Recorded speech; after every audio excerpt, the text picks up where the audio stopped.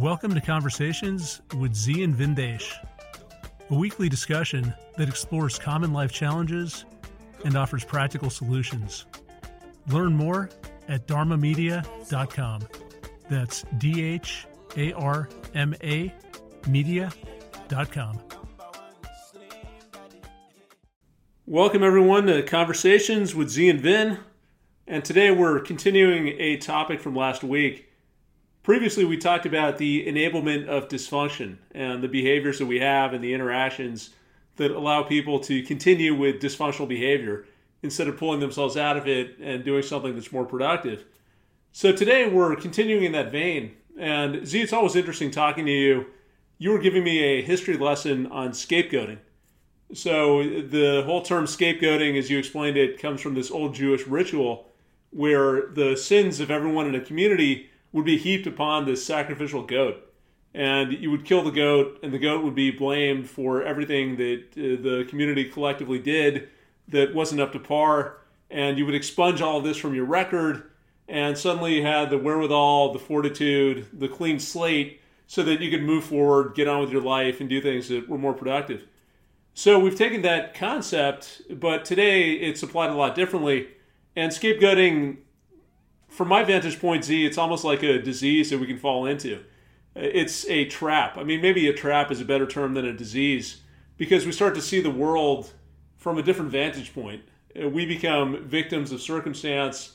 Everything that goes wrong in our lives, we can assign blame to someone else.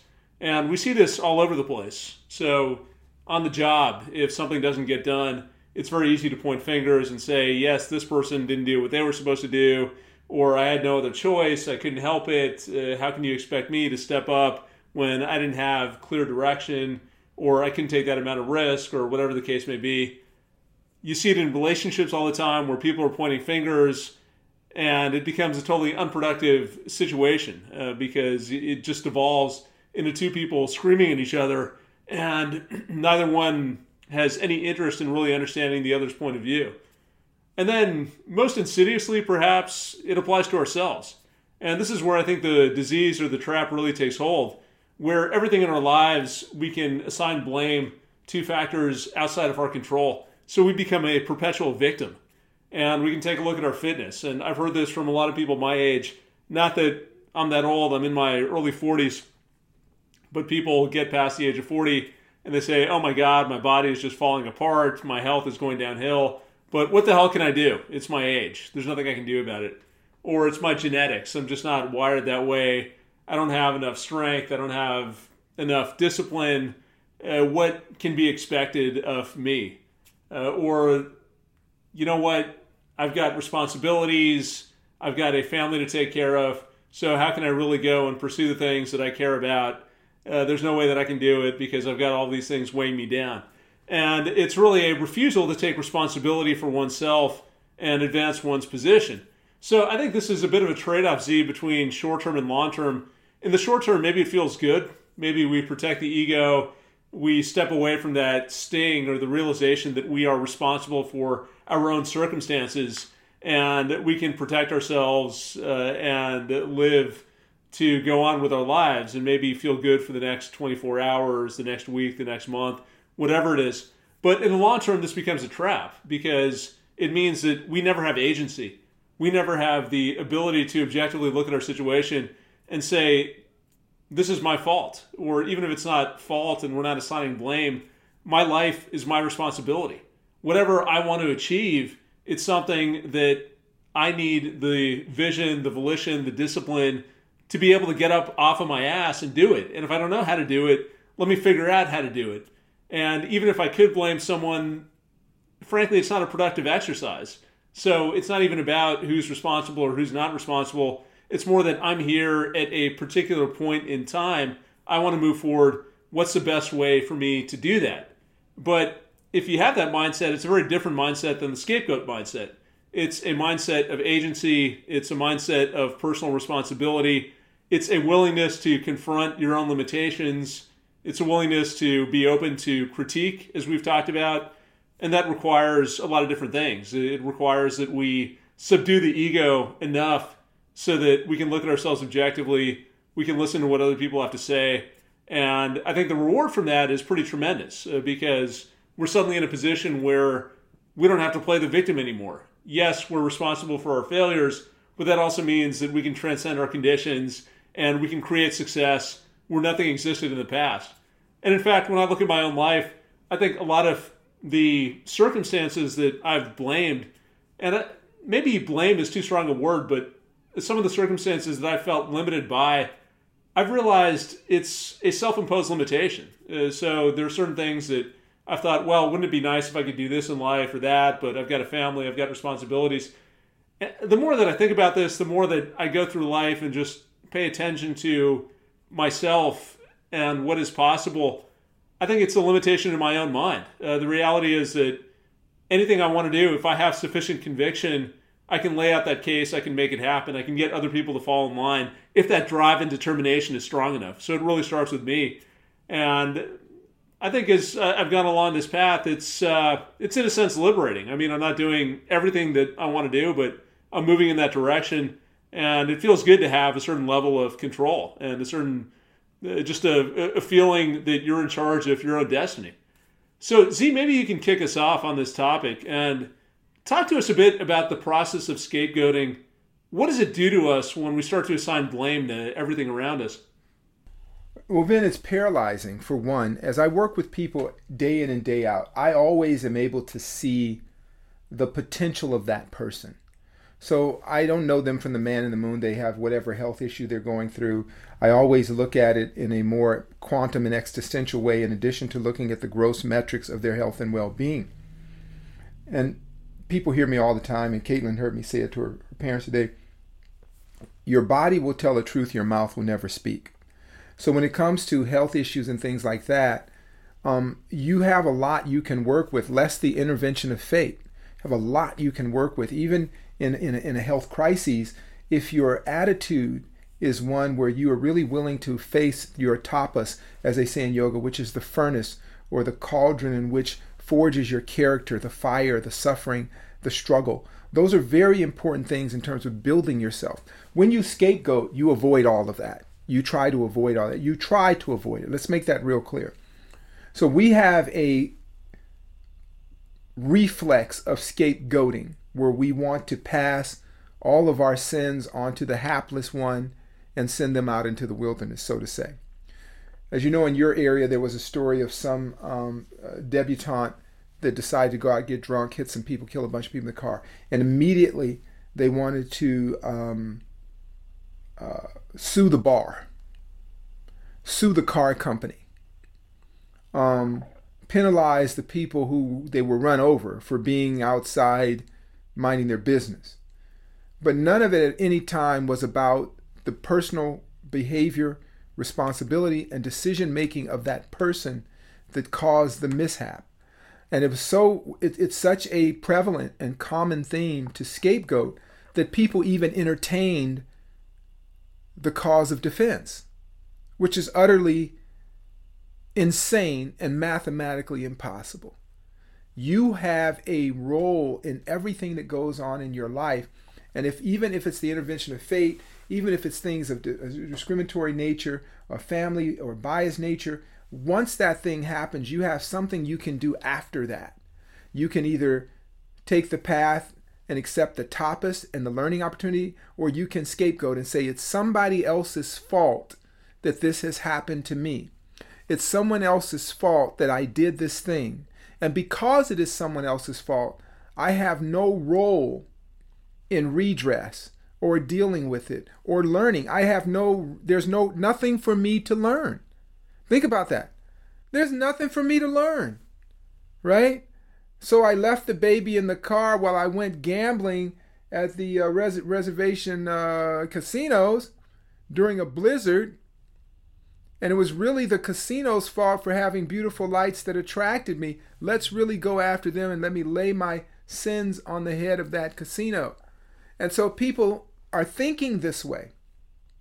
So we see the bizarreness of that in our own society, right? We look at the political climate of the day. We've gotten to the point where people cannot simply accept that in the flawed nature of the system, it has always been somewhat flawed. but it worked its own process through, and your guy lost and the other guy won. But you want to blame so many other things, even if, let's say years ago, even if the other guy cheated, and you know he cheated. There's a story in the Mahabharata about the most virtuous man in the world who gets involved with a cheating gambler. Now you read the book and you say, wow, this is horrible. Don't gamble with a guy that cheats in gambling because he'll always win. But the problem with Yudhishthira, who was the most virtuous man in the world, he was addicted to gambling. He loved to gamble even when he knew the deck was stacked against him. And so he took it in stride. He took his tapas and says, I know that I did this and I'm going to accept the punishment of it because you know what? I did it. That's what made him a person of character. Sure, he had a gambling habit, but you know what? He owned it. Sin means doing something without virtue. So he was virtuous about his own shortcoming. So he was able to face the suffering he inflicted on himself and his family in the most gracious and humble way. Can we all do that? So you think about the climate of the day where people want to blame all sorts of things for the outcomes and goings on of their life. Now, there are points where there are horrible mishaps. There are horrible things that go on. Now, what do you do next? Let's say you are a victim of the debutante drunk driver. Now that you've recovered and you've buried your family and your back is hurting, it's your duty to go to therapy for yourself. Suffer through the therapy so you can move forward with your life and their lives are not in vain. Or you could sit around blaming the debutante for getting off. And I've been through that myself. A drunk driver killed my brother, as you know. And it brought years and years of suffering to our family. But what it didn't do, it did not stop me from having gratitude for having him in my life for the first 50 or so years of my life.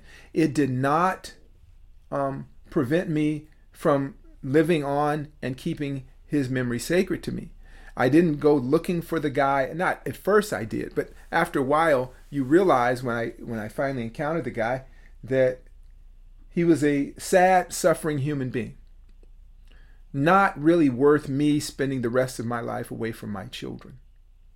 So I faced that feeling. I walked right through it. I walked into that cauldron, that molten lead feeling of despair, grief, hurt, and everything. And I came out the other side a better human being. Now, if you scapegoat someone and you lie in the pristine coolness of dispatching blame, you never grow as a human being. You become sloth-like. You become gluttonous. So scapegoating is something that we do want to reject, especially those who follow the opt-out or dispassionate observer way of looking at the world. You want to look at things you do on the micro and in the macro. Oftentimes, I find myself being very careful of going through things with different babysitters and stuff and being disappointed with our babysitter. She's developing certain mental atrophy, or she's getting dementia or something like that. So she isn't that good with the kids. Well, she was the babysitter of my 30-year-old. Fast forward almost 30 years, her mind is not that sharp.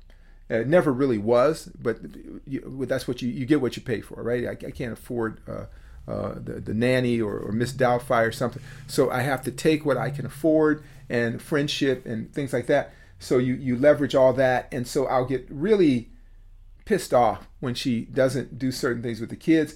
But then I have to catch myself. What am I expecting? I can't scapegoat her for letting me escape my parental responsibilities.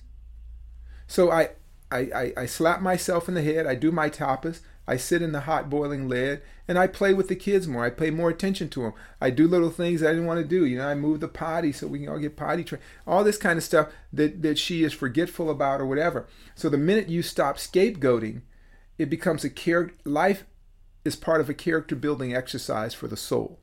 You follow me, Vin?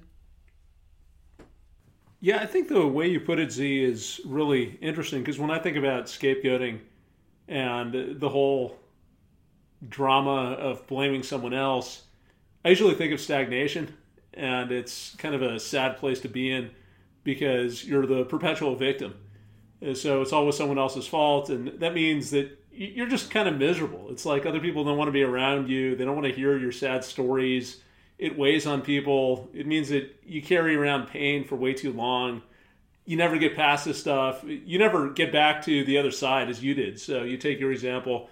You went through a tremendous amount of pain, but ultimately you got through that. You came out stronger. You were able to live your life in a vibrant way. And if you're in that scapegoat mentality, that's just not an option. It's like decades or entire lifetimes can pass, and you're just always stuck in this rut. So I think that's part of it. I think the other thing that you bring up, which is interesting, which I hadn't thought as much about, is this idea of tapas and just going through the fire.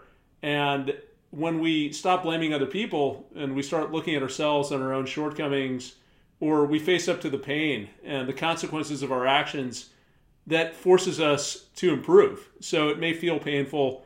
It may feel like the world is conspiring against us, or it just may feel like we're in such a dark place we're never going to get out. But if we sit with that, we come out stronger, and we're able to either change our behavior, so we can reflect on what we've done, either what we've done to get into the situation, or even if, as you put it, we haven't done anything, what can we do to take the remaining moments that we have in our life and live those out properly? So there's a certain strength that comes through it, and it builds character. And I think that gradual building of character is a lot of what life is all about. We face challenges. We do certain things. I mean, it's almost like playing a video game. You go and you try certain things out, certain strategies, some work, and you move on to the next level. You move ahead. If you try out the wrong thing, then you're stuck and you have to replay it. But you figure out a new strategy, you evolve and you get better, and you continue that process of evolution and advancement. So it's like a continual sharpening of a weapon, being able to stand up and take responsibility for your actions, sit with the consequences of your behavior, because eventually you figure it out. Eventually you come out better able to navigate life. So Z, as we start thinking about this, and I think about scapegoating, what's interesting to me is it's become such a part of our culture. I think part of it might be due to litigation, just the tendency that we have. I mean, we've got a society full of lawyers, and there's always someone looking to blame someone else. You go through a city and you see billboards all over the place. If you've been hurt in a car accident, call this number, get what you're entitled to.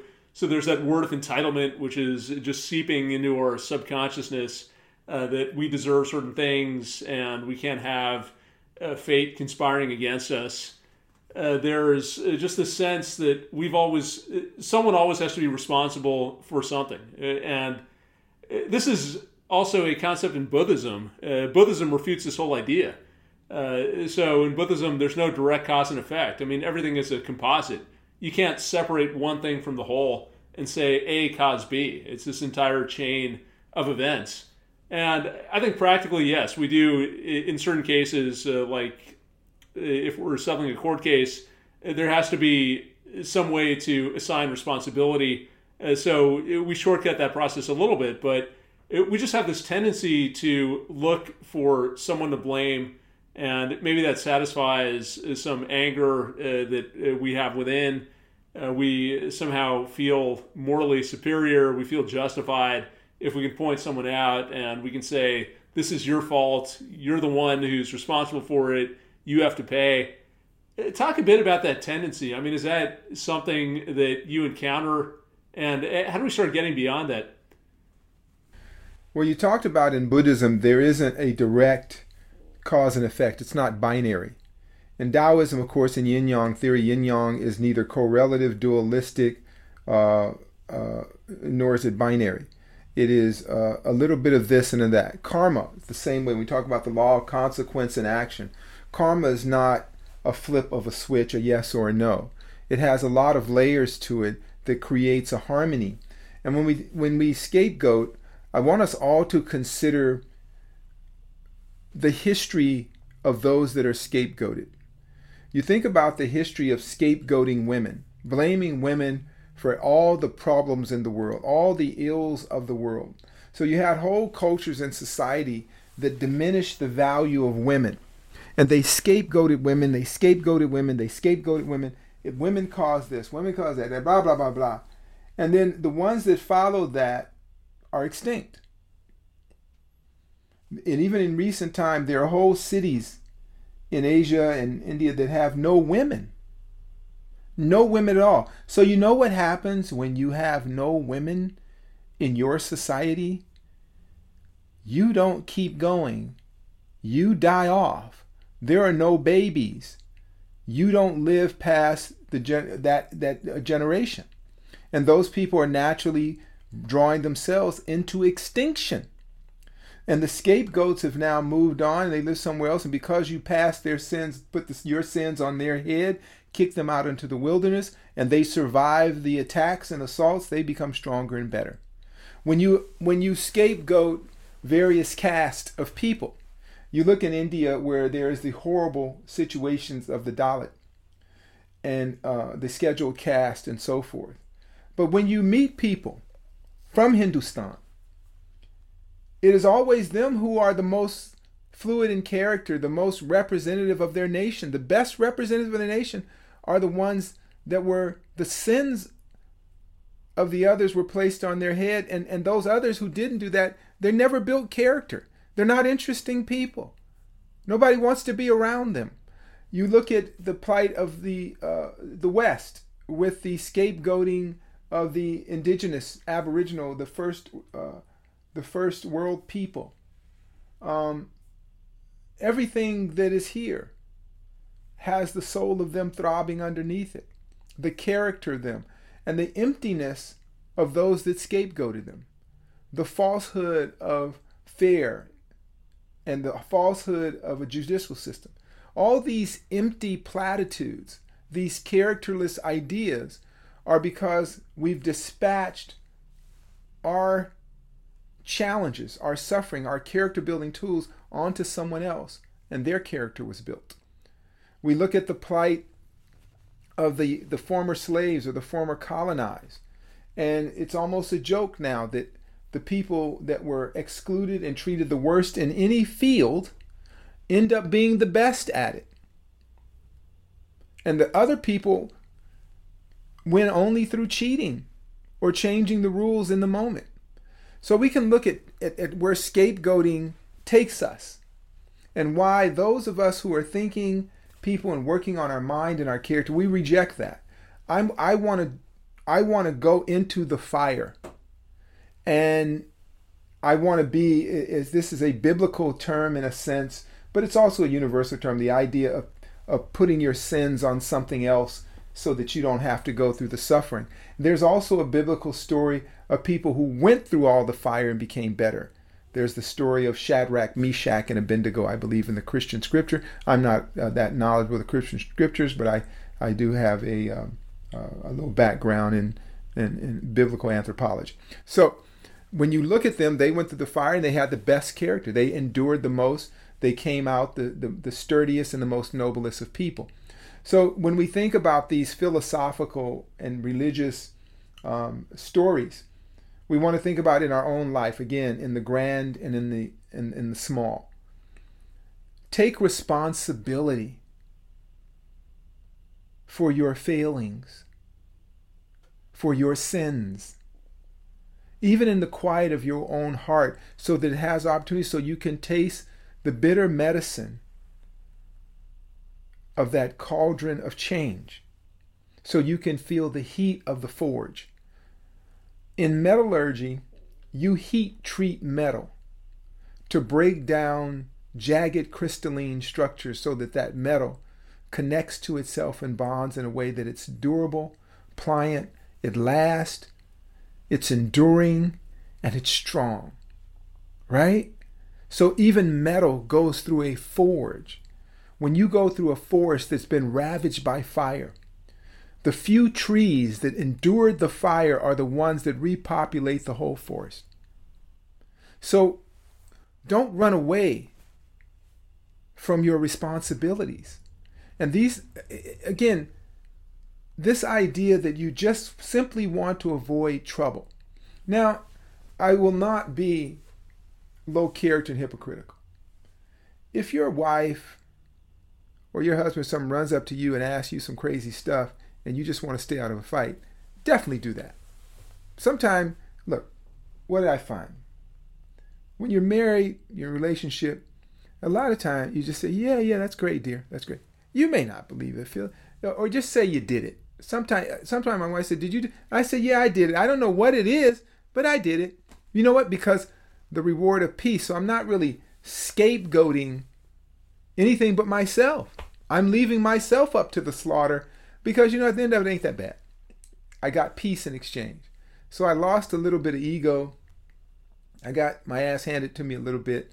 But you know what? After it's over, there's peace and harmony in the world. So if you scapegoat yourself in that way, again, there's some rhyme to it, right, Vin? You know what I mean. When you're dealing with your relationship, your wife and your kid, you have to go on and take the bitters. You just got to take the hit. But you can also get away a little bit with things if you just get along and go along. Winning, sometimes the best way to win is to lose a little bit. And then you just get along, right? So there are little things in life that will challenge you. But in the grand scheme of things, scapegoating is not beneficial to any of us. It is not beneficial to the character of a person. It is one of those things that, as you said, has become so readily available that it has become normalized, where there's a whole language around blaming others for your sins, so to say, your shortcomings, your malfeasance, your neglect, your betrayal. Those are the things you want to really look out for when you begin scapegoating, and you want to avoid that, because if you own up to those things, you become a better person. You become a person of higher character. You become more enduring, and you become like steel that is tempered, as opposed to being real fragile and non-enduring. Yeah, Zi, I'll add to your point about being practical on this.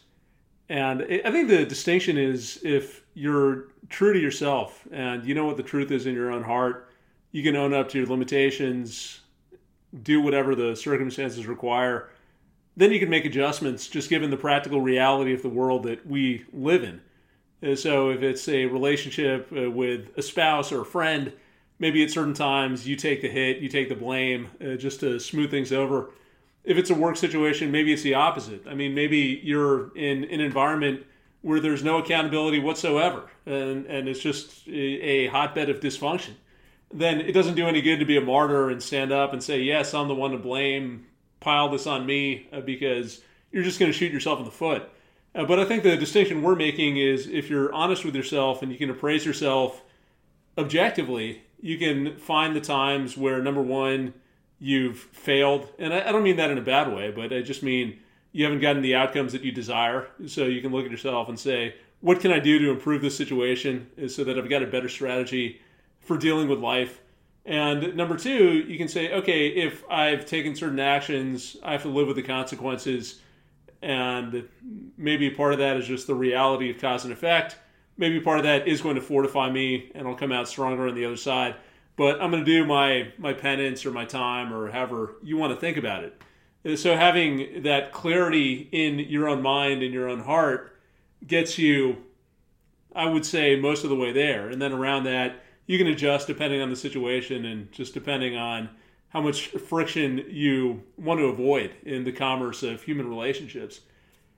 I guess when I think about it, it's interesting, because scapegoating to me, just being in that vein of always saying, oh, this person really screwed me, or I can't believe that happened, or how was I passed up for this promotion, or why don't people in the dating pool see me the way that I really am? Why don't they give me a chance? I said it before, you just end up, number one, as a miserable person, and number two, it seems like a very cowardly thing to do, in the sense that you're almost hiding from something. It's kind of like, yeah, maybe these things are a little bit painful. Maybe they're a bruise to your ego, and it's a hit to your self-conception. So you like to think of yourself as being really powerful, as being very smooth, very articulate, whatever the case may be. And if there's any evidence to the contrary, oh my God, that's going to shatter my entire conception of myself. And my whole self-esteem is built on this image that I carry around, and I protect that image at all costs. And I see this Z sometimes when I talk to friends. In fact, I was having a conversation recently with someone who was going through some issues at work and felt like his reputation was on the line, and people were making comments about him, and he'd worked so hard on this pristine reputation, and it meant everything to him, and how dare people malign him in this way, and it's going to compromise what he can do going forward. And I didn't say this. I kind of thought about this after the fact. I thought, your reputation isn't that great to begin with. I mean, it's not bad, but it's not the way that you've built it up in your mind. I mean, there is some disagreement. Some people think you're great. Some people maybe not so much. But just being attached to this idea of being the perfect representative of his industry was very important to him, to the point where it became debilitating. And if there was anything that might have interrupted that idea, it was very threatening to his self-esteem. And I think the same thing happens when we're scapegoating. The more that we offset blame, the less that we are able to take responsibility for ourselves, to have more of a fluid self-image and realize, yeah, maybe I thought that I was a really good singer, but I got up on stage and I got booed off the stage. So maybe I should take some lessons.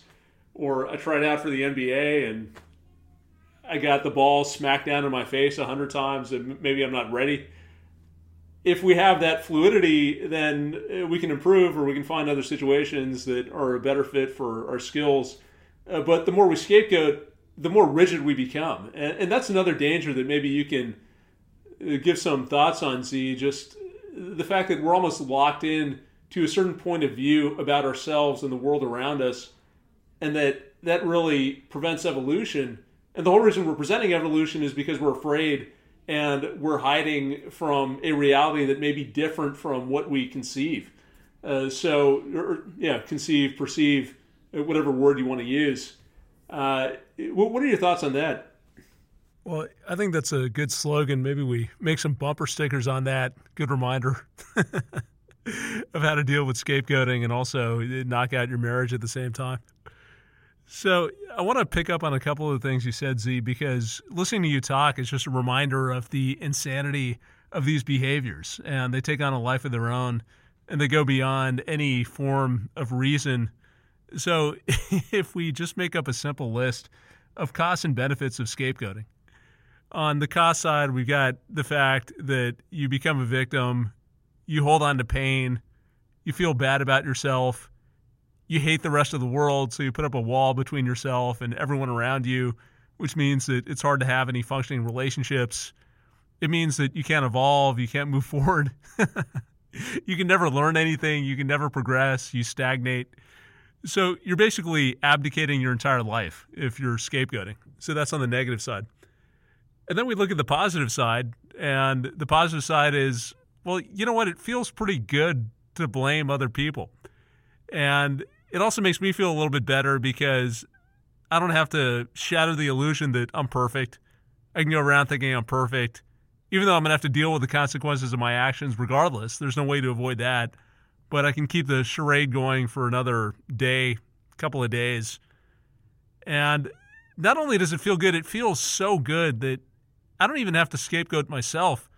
I can just listen to other people scapegoat. And that makes me feel great. So I'm going to support a bunch of these crazy leaders who are on TV screaming at other people, talking about their failings and how we can't move on as a society because the Democrats did this or the Republicans did that or some other representative has this horrible record. And it just feels good to hear other people scream about people that I don't like. And maybe it's not even that I don't like them. Maybe I just need someone to scapegoat, because hearing someone scream at someone else feels so good that I'm willing to trade the entire quality of my existence for that hit. So what is it, Z? Because this defies reason. I mean, this makes no sense at all. What is it in us that makes it feel so good to blame other people so that we can overcome this huge list of detriments to ourselves? And maybe more importantly, if there is something that's so powerful that's causing us to scapegoat, what do we do about it so we can get beyond this madness? The myth of free lunch. There's no free lunch. There's no such thing as a free lunch. Bohl's theory of thermodynamics. Bohl's law of thermodynamics. Everything costs something. We think we're getting the free lunch by just venting for a moment, just looking at somebody worse off than us or projecting that onto somebody. It costs a lot. When I say it costs the soul, let's say you're a soulless person listening to us and you don't really care about your soul. You don't have that kind of vibe. Well, it physically makes you ugly and it diminishes your metabolic energy. I would challenge everybody who follows our podcast to do a nice deep meditation. Just do a 10-minute meditation and create a nice boundary around yourself and observe the people quietly without sound on the media, your television set or your personal smart device or whatever. Look at the faces of the people that are blaming other people for random stuff. They don't quite look human anymore. They have what they call hyperattentiveness. They don't blink. They're raging. They have a lot of makeup and plastic surgery and stuff like that to make up for the deformities in their face because it's rotting them from inside out. It's like something out of a horror movie. And they're going on and on. Often the posture is stooped, hunched over, highly aggressive, what they call empty fire syndrome in Chinese medicine, jaundice, all these things, babbling and raging, and it gets worse and worse and worse. And then you'll see the frothing at the mouth, and it's something bizarre happens to you. It's like you ate poison ivy. Imagine eating poison ivy. If it does that to your skin, what is it doing to your gut? So these people are eating these toxins of scapegoating. And they get really good at it. It's really, I don't know the upside of it, other than for a moment you escape responsibility, right? I'm not sure what the strategy could be, but I'm sure that there's always some light at the end of the tunnel. And certain times in life, maybe there is a light at the end of the tunnel. I don't know. I'm trying to imagine situations where it would be beneficial to scapegoat someone. I'd imagine if I'm busted by the authorities for something and I want to get away, I would point the finger at someone else maybe. Maybe that's a good time to do that. But then you have to use a lot of energy to get the hell out of there and be on the run until your plot, your scheme is revealed. But if you just observe the behavior of people who do that, without any caution, without any diplomacy, just blame. It's your fault. You did it. They did it. That group did it, but not mine. They're bad and I'm good. By what? Then you need to have behind you a orchestra and literally you have to walk around with a cheering section to keep that going, because it has no substance to it. It has nothing. Then you work on it and you try to get enough people involved in it to give it reality, to make it real, right? You keep running around and it's like the Chicken Little calling the sky is falling. You get enough people believing that, then all of a sudden the earth is flat. Yeah, the earth is flat. It's just insane. So I would say that for those people who really want to observe that, if nothing else, for the sake of your vanity, don't scapegoat. Because when you go through things that are tough and you push yourself and you always come out better. I was telling Caitlin's dad this morning, I was telling him about working on the Tai Chi and things like that, and we were talking. And I was telling you that I have such a fantastic and beautiful body. He wanted to know why I was so unbelievably fit and handsome at even older than him. And I said, I push myself. Not just physically, but emotionally. I put up with a lot of things. I try to sit in the fire of the self as much as I can. And when I come out of that, though sometimes I'm tired, well, I'm gleaming. I'm bright. I'm energetic. And it really helps. I talked about how difficult it is having young children at an advanced age. But in return for that tapas, that fire, the character builds, and you know what? I feel pretty good. I feel better than most. And then when I sit with people in my age group, I get up and leave and go sit with people in a younger age group, because it just doesn't feel good, not just because of the age, but because of the mindset that enduring, sitting through something, building your character always gives back to you more than it takes. Scapegoating denies you that opportunity. Z, it's a good point that maybe we don't need to know why this happens. I mean, I can think of some reasons. We've talked about ego. We've talked about just the general tendency of society to blame other people. We've talked about things becoming normalized. So if you do it enough times, and if everyone around you does it, maybe it just becomes ingrained. I think the important thing, as you mentioned, is what do we do to get out of it? And that's sitting with the fire and sitting with an acute self-knowledge and understanding of what we're responsible for, what we can control, what we need to do to affect the outcomes that are going to benefit us, and also sitting with the consequences, whatever pain we bring upon ourselves. That's part of the process as well, because the reality is that there's no way to avoid that pain. We're going to feel that regardless. So it's almost like we have two choices. On the one hand, we can try and push it away. We can concoct these complicated explanations of how the world is out to get us. We can find other people who are going to support that reality.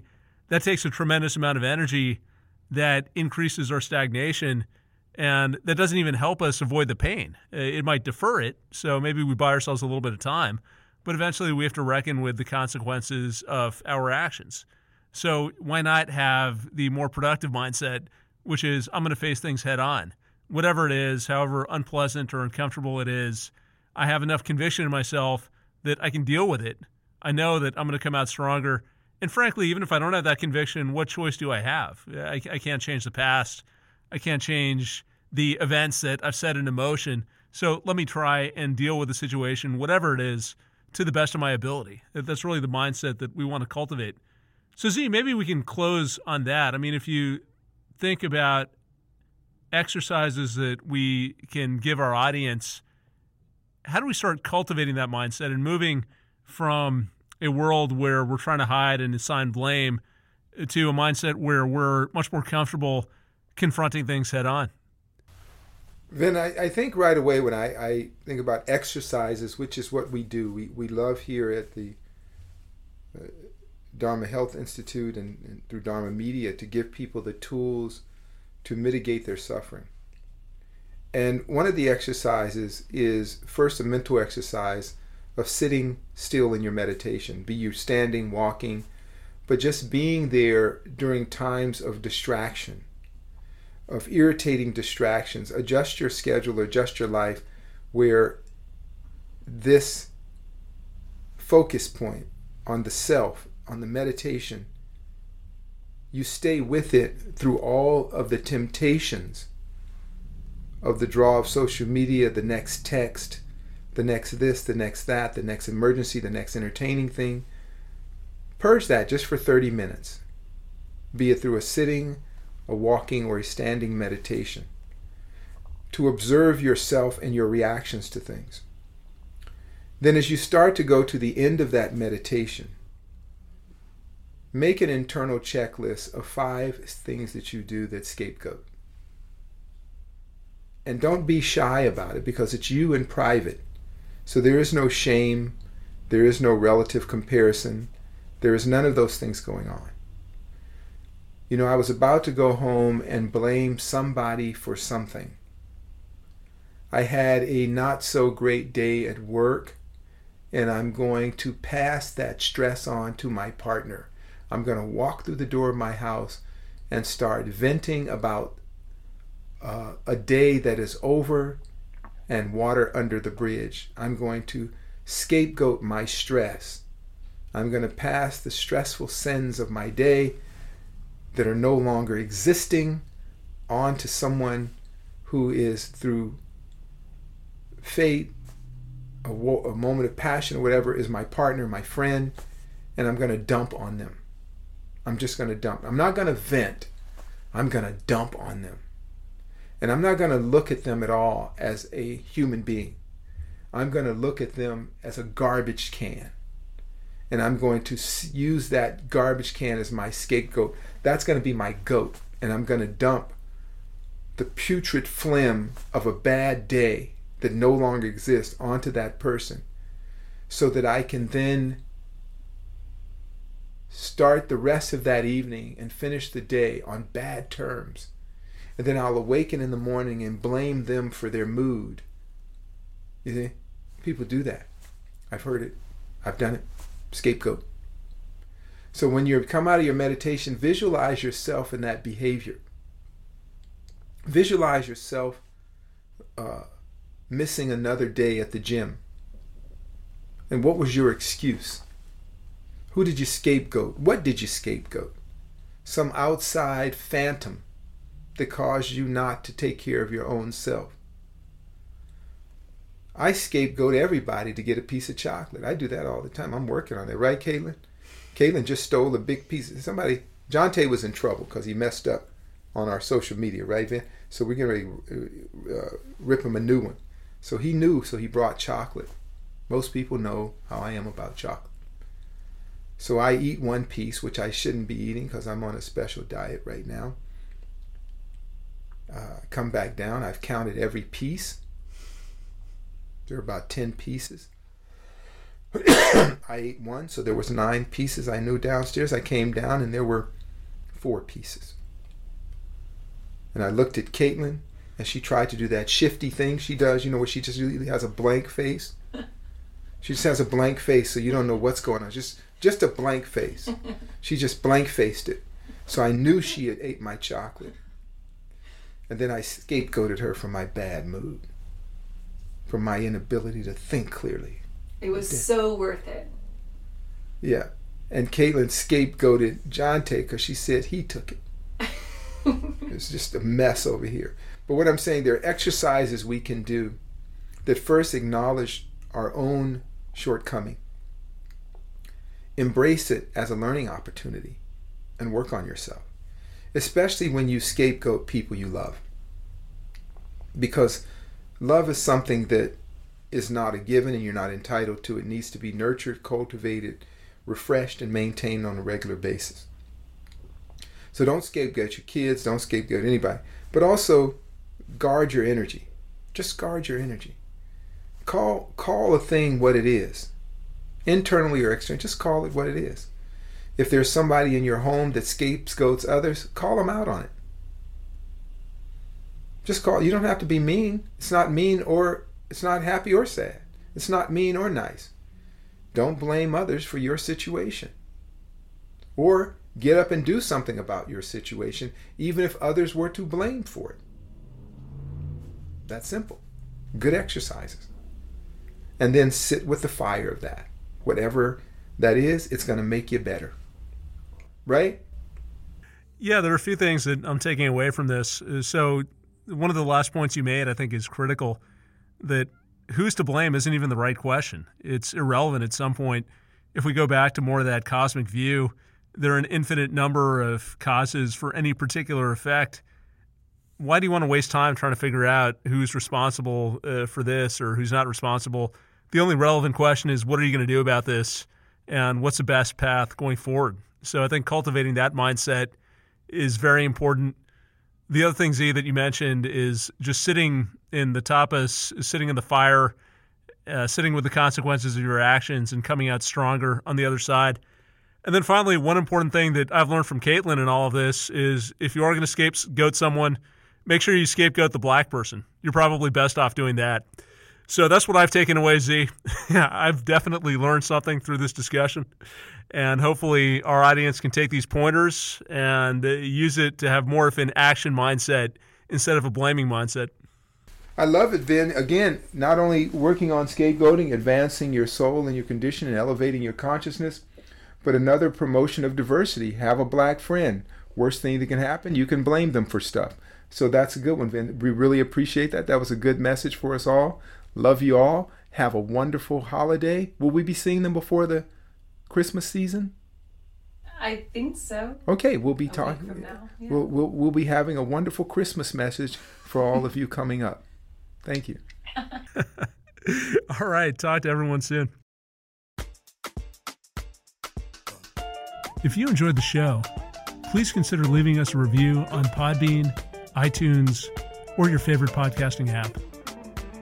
Each 5-star review helps us bring you more unique and insightful content. Learn more at dharmamedia.com. Peace.